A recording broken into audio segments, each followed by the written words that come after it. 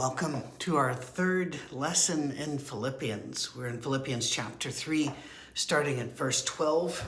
I hope you've been with us since the beginning. You can always go back and catch up, and please hit subscribe. If you have questions, patrick@oursafeharbor.com. Reading through the scripture in the order in which the books were written, and sometimes, like in our present time, we have a choice. Ephesians, Philippians, Colossians, several of these were written when Paul was in the same situation, locked down, and had to lead his people by letters and by messengers back and forth. Sad to say, we only have his letters, and we don't have all of his. We know because there are references to other letters we don't have. So we're only reading part of one person's mail, but there's still a lot here. If you remember, in Philippians chapter 3, as we were ending last week, he was saying that he used to have all of this stuff. He was a Hebrew of Hebrews. He was a Pharisee. He'd done all the stuff, and yet he'd lost everything, and that he accounted it as nothing at all, because what he got instead was knowledge of Jesus Christ. So he talks about, I want to do more. I want to know Christ more. I want to understand more. I want to know more about the power of the resurrection, and I want to be able to go from here and attain resurrection of the dead. So that's where he ended it. So the thought continues, not that I have already obtained all this or have already been made perfect, but I press on to take hold of that for which Christ Jesus took hold of me. Brothers, I do not consider myself yet to have taken hold of it, but one thing I do, forgetting what is behind and straining toward what is ahead, I press on toward the goal to reach the prize for which God has called me heavenward in Christ Jesus. This is so very important that we catch something here. It's a wonderful passage. There are many sermons locked in this. They're not locked. They're there if you dig. But the thing which I love about it is the sense of movement. Paul says, I was this, and I lost all of this, and I gained this. And I'd like to go up further. But I don't really look back on all of this because it brought me to here. My plan is to continue to move. If you remember last time, we talked about legalistic righteousness, a term that Paul uses here, and how precision obedience and precision theology and faith is required in so many churches when it is expressly called out by name and dropped here, saying, no. We replace all of that with the knowledge of Jesus the Christ. And we just spend the rest of our lives learning how to know him and what that means and how that affects who we are. As he said in the earlier chapter, this allows us to work out our salvation with fear and trembling, if necessary. Not fear that God doesn't love us, or not fear that we won't be lost, but fear and trembling because we want to do this right and we're in a very dangerous world. Well, I love what he says a couple of times. I'm not there yet. I'm not there yet. Story is told, and I'm going to really compress it, of a man who rented a hotel room in a very nice hotel in Washington, D.C. And he was told, you're going to be on the same floor that Pablo Casals, the greatest cello player at the time, they're on that floor. And he thought, that's wonderful. That'd be amazing. And then he found out he was actually sharing a wall with him. To his disappointment, all day long, he could hear the great cellist doing scales. An E flat, then an A minor, then just doing scales. Later that day, he did have the chance to go up and speak to him, and he couldn't help it. He said, why are you, the best player in the world, practicing scales? And he said, the great man frowned a little bit, and he says, I think I can get better. That's what I think of when I see Paul here. He goes, now I've done this, but I haven't done anything yet. Paul could come across as very harsh, rough, brusque, and by his own admission. And Peter would talk about some things Paul wrote are kind of hard to deal with. So yes, but Paul at heart understood that the more he knew about Christ, the more he was also bordering upon the unknown. Just as a circle, the larger it gets, the more stuff it has inside, but it also touches on more stuff that isn't a circle. And so it begins to realize that with greater knowledge also comes greater knowledge that we don't know, that there is so much out there we don't know. And if Paul is excited at this stage of life, in prison, house arrest though it be, that he just cannot wait to say, listen, I'm not there yet, but I want to grab a hold of whatever it is that was a reason that Christ grabbed a hold of me. And we talk about that, don't we? We'll say, well, then why did God make us? Why does God love us? Why did God allow us to be born in a place and time where we know about Christ? Why did God allow us to have printing presses? Why did God allow us to get this knowledge? Well, Paul, long before Spider-Man and his family, says that with great power comes great responsibility. To whom much is given, Scripture says much is required. And Paul's saying, listen, I've been given all of this. I want to know more about why. But he's convinced, and he's correct, that he wasn't given this because he, Paul, is a great, wonderful person, but rather because he, Christ, is a great and wonderful Savior. It's the same reason that I've been grabbed hold to. It's nothing to do with purity of heart. I don't have that. It's nothing to do with purity of spirit. I don't have that. It has nothing to do with a clear, 100% loving mind. Don't have that. But I want to know more about then, why did God do this enormous gamble? And again, no offense. I'm not saying God was gambling, that God has no ideas. It is always risky to love somebody. It's very risky. It's very risky to invest your love into anybody. And God invested his love into everybody. Paul wants to know more about this. So he goes, I'm straining. I'm pressing on. I keep going. I want to get closer to Christ, heavenward.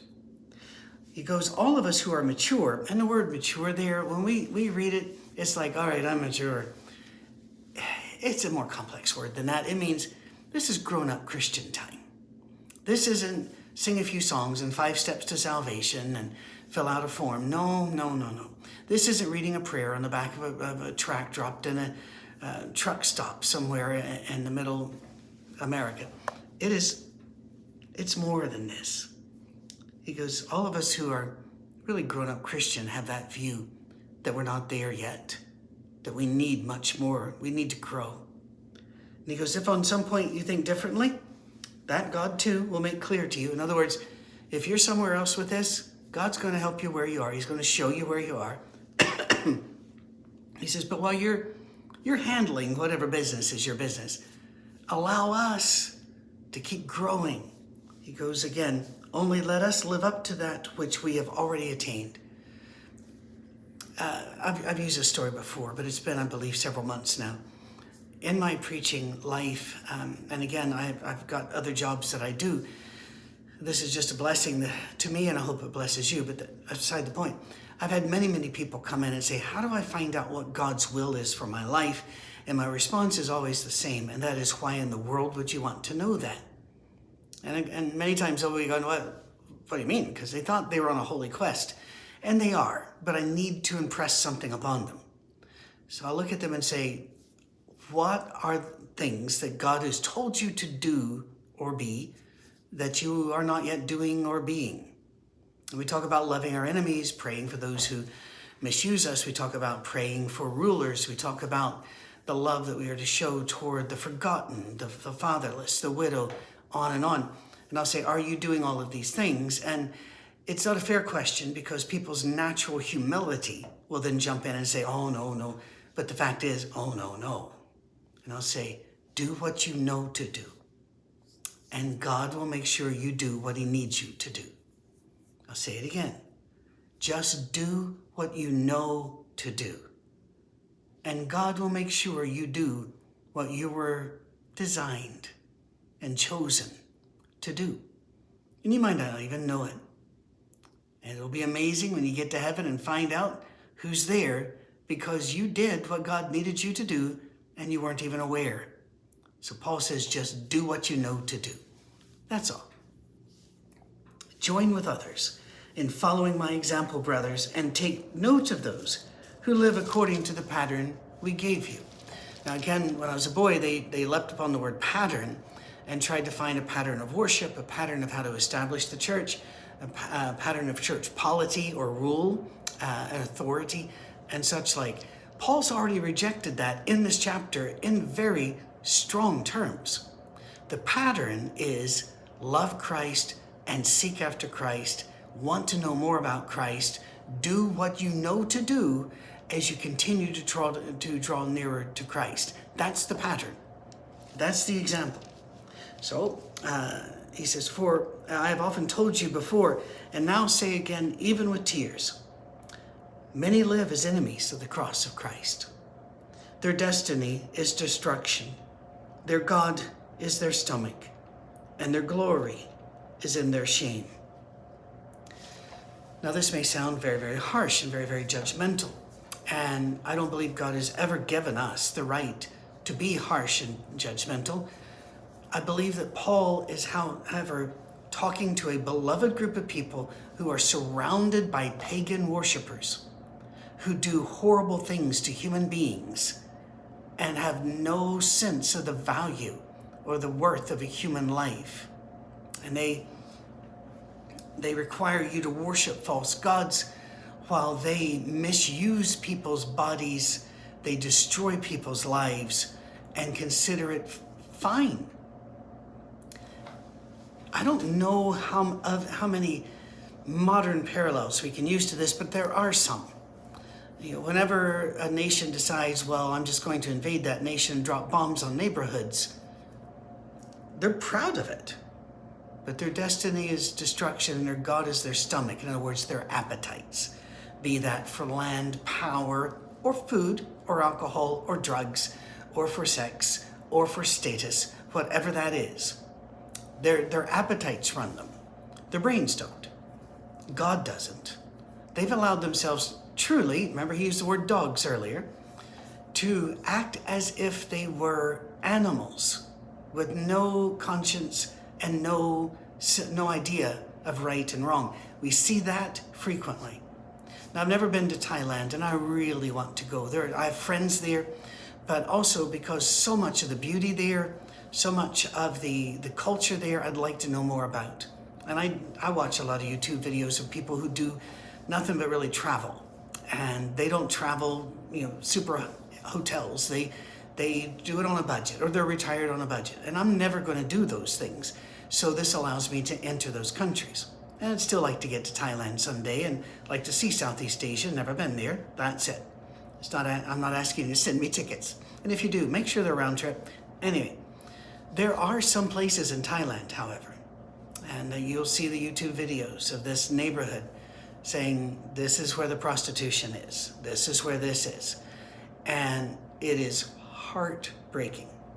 I don't know that I've ever watched any of them all the way through, because you see all of these girls out there, beautiful girls that are selling themselves to sweaty, stinky, old men, mainly white men, that have gone there for sex tourism. And there are other places in the world, and I don't mean just to pick on Thailand, because the fact is, you can do that in America too if you know where to go. I've worked with enough police to know this. I don't like knowing some of the things I know. But you see the animal eyes, the animal appetites in these men that descend upon these streets. And they're proud of it. They'll take pictures. They'll put videos up on porn websites. They're proud of it. Their destiny is destruction. You cannot live with this like this without tearing apart your body, mind, and spirit. It will happen, and in fact, if you look at them, you can see it as an ongoing process. They're being driven by their stomachs, but their destiny, their glory even, look at me, is their shame. Their mind, he says very simply, is on earthly things. We're not to be that way. Our lives are not to be going around on these streets screaming at these men, because that won't fix it. And by the way, rescuing the girls won't, because you can rescue all you want to, and I know that agencies do, and I fully support them.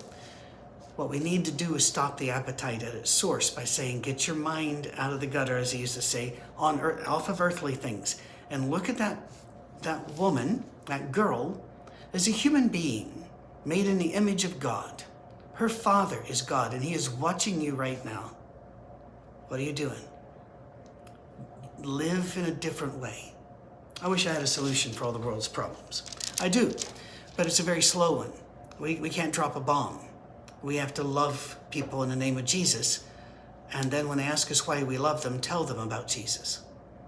It's slow, but it has much longer and more profound effect than a bomb in time.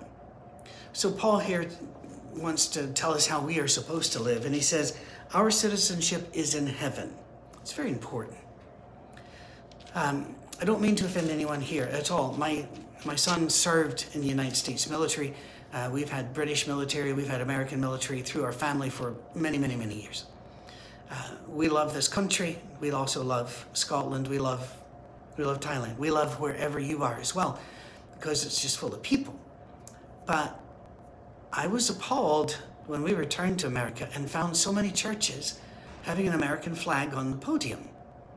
I'm not offended by the flag, but why is it up there where we are speaking of Christ? I don't think there's any room for Christian nationalism, where we're going to set up a kingdom that's run by Christ in our country. He didn't ask us to. And he kept saying, my kingdom is not of this world. I would suggest that you take him at his word. And that instead our citizenship is different. Our citizenship is in heaven. We are aliens and wanderers on this earth. I can still remember, I was just a boy, and I don't know how old I was, but I know I was a teenager. When we landed in France at Charles de Gaulle Airport, and I was looking out the windows, you're taxiing, and back in those days, kids, parking lots came right up to the runways, because there weren't all of the hijackings, bombings, and the like. So you would just walk on your plane. In fact, as they were taxiing, it was routine for them to say, this plane is going to Nairobi. If Nairobi is not in your travel plans, let us know immediately. They really did. So anyway, I'm looking at all the cars. And of course, I'm seeing cars that I normally wouldn't see. Citroen and Peugeot and Polski and Fiat and the like. And my first thought was, look at all the foreign cars. And as soon as I thought it, it hit me. No, wait. Those are domestic. I'm the foreigner. Because I think our TV sound isn't great, and also because of my ears, I've been around a lot of loud noises. We keep subtitles up on our television for programs, not news or something or sports, but for other programs. And we watch a lot of TV that has that is sourced out of Australia, New Zealand, all over Europe, and so therefore different languages. BritBox is one, but mainly Acorn. Acorn brings a lot of non-English stuff to you. And every so often, you'll have somebody from Greenland, or you'll have somebody from Denmark speaking, and the subtitles don't even try. It just says speaking a foreign language. And I keep thinking, no, they're in Greenland. They're speaking their language. We're the foreigner, but I get the point. We need to keep reminding ourselves, we're the foreigner here. We are the strangers. We are the one whose citizenship is in heaven.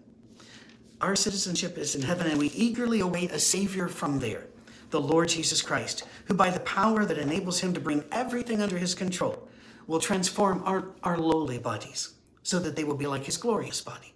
Therefore, my brothers, you whom I love and long for, my joy and crown, that is how you should stand firm in the Lord, dear friends.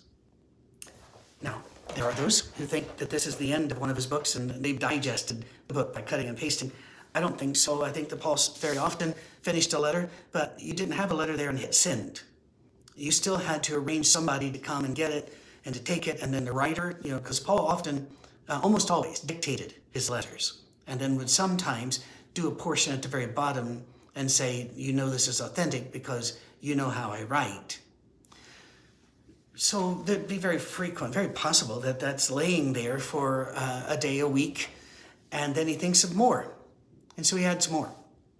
This doesn't have to be complicated. All right, it just doesn't. But I love this next section. And we're going to finish, or get as close as we can to finished. I think we should try this book today. He goes, I plead with Euodia and I plead with Syntyche to, and by the way, I have no idea if I pronounce those names correctly. If I don't, it's okay. They're dead, and we're just using them as examples at this stage. To agree with each other in the Lord. I love that passage. Why? because it tells them get along, but it gives no indication who's right. These two women have got something going on, that they are button heads about something. They might even be forming parties of we're for her, they're for him, but no, he didn't tell him who's right. He just says, agree. In other words, just as Jesus said, agree with each other. Agree with your adversary on the road. Agreed. Agree with them. Well, this is important. This is an important thing. Learn to get along is more important than deciding which of you was right in the first place. Wow, that's a big concept, isn't it? He goes, yes, I ask you, loyal yoke fellow. And some manuscripts have a name there, which looks like Sisyphus, but I don't know if that's a real name or if that means yoke fellow, buddy, friend. So can't help you there. Help these women who have contended at my side in the cause of the gospel, along with Clement and the rest of my fellow workers whose names are in the book of life. So he's saying, people, just help them agree. Let's help get this sorted. All right? I think that's a good idea. I think let's all get together and work this out. But we don't have to figure out who's right. We just have to figure out how to get along. Wow. How very unlike what we would expect. And then I love the way he does this the rest of the chapter. Rejoice in the Lord always.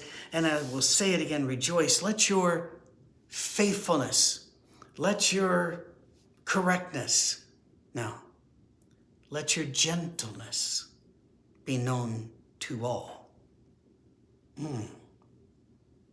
Let your gentleness be known, or in the NIV, evident to all. The Lord is near. Do not be anxious about anything, but in everything, by prayer and petition, with thanksgiving, present your requests to God. And the peace of God, which transcends all understanding, will fill your hearts and your minds in Christ Jesus. He doesn't say, and you will get whatever you wish for, and you will get whatever you... He says, make your requests be known, but do it also with thanksgiving. Acknowledge to God all that he's already done. And by the way, we try, don't we?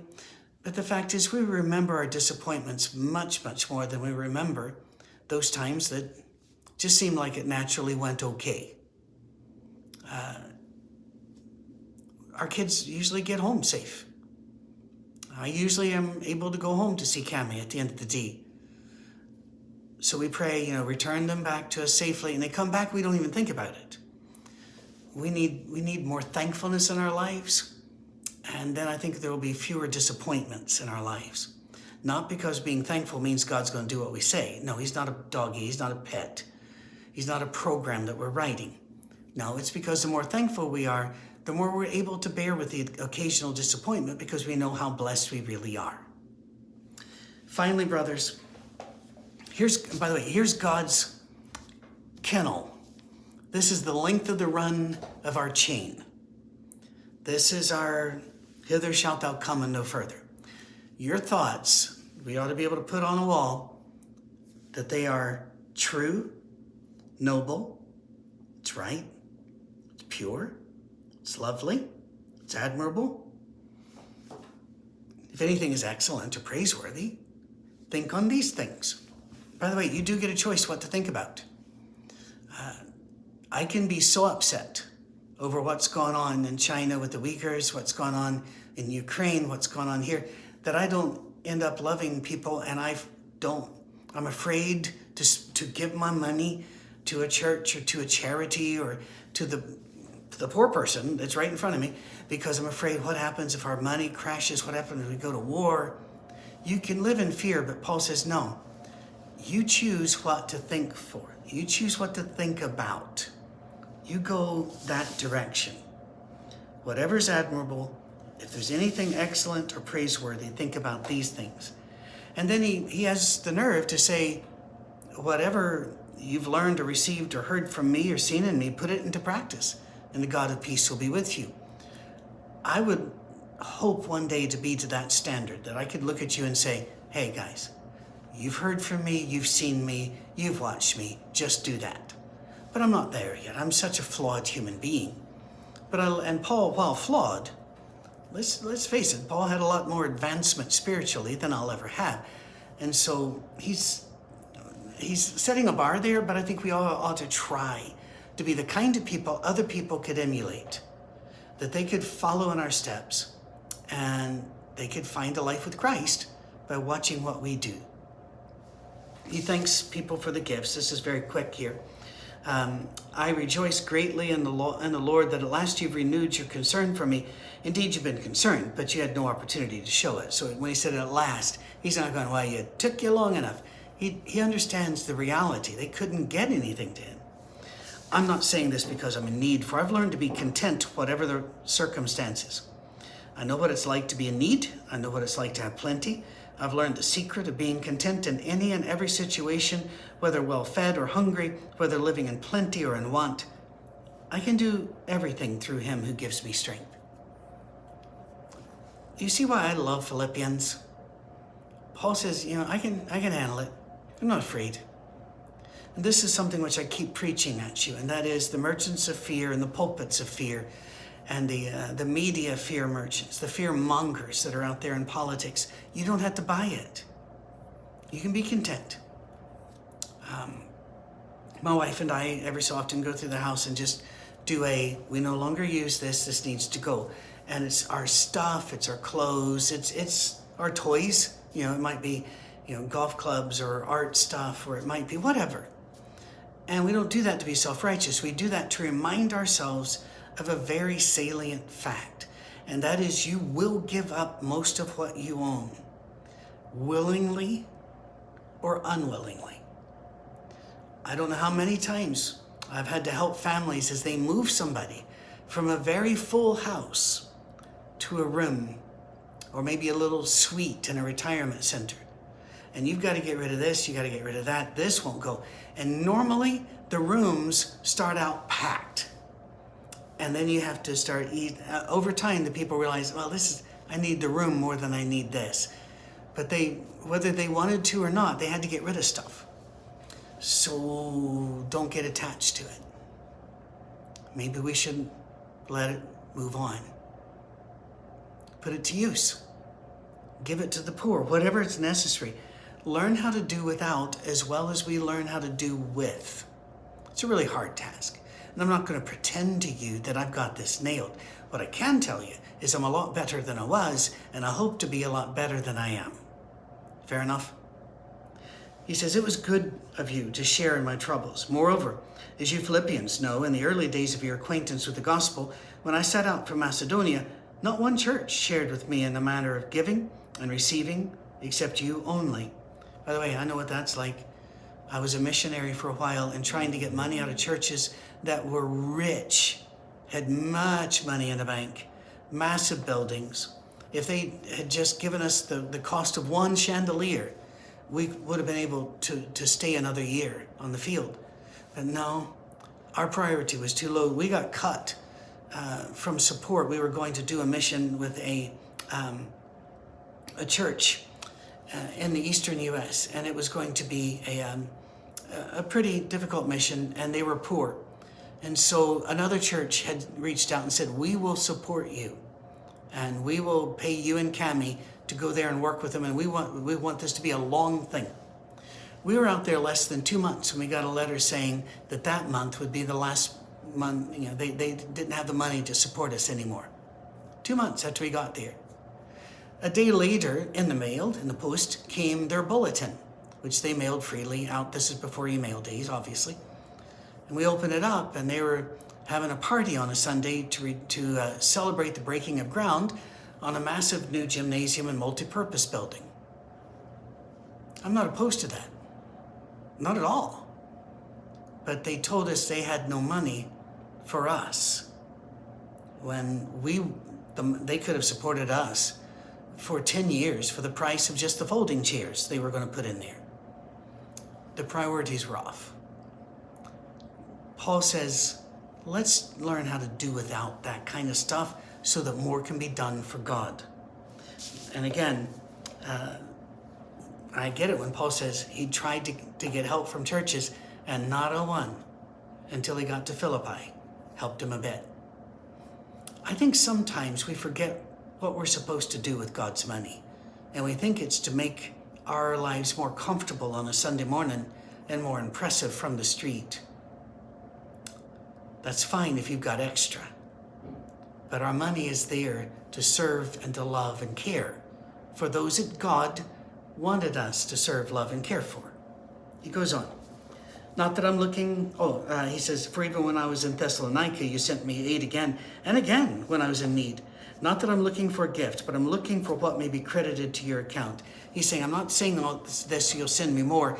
What I'm saying this is to let you know God has seen this. God will not forget what you've done.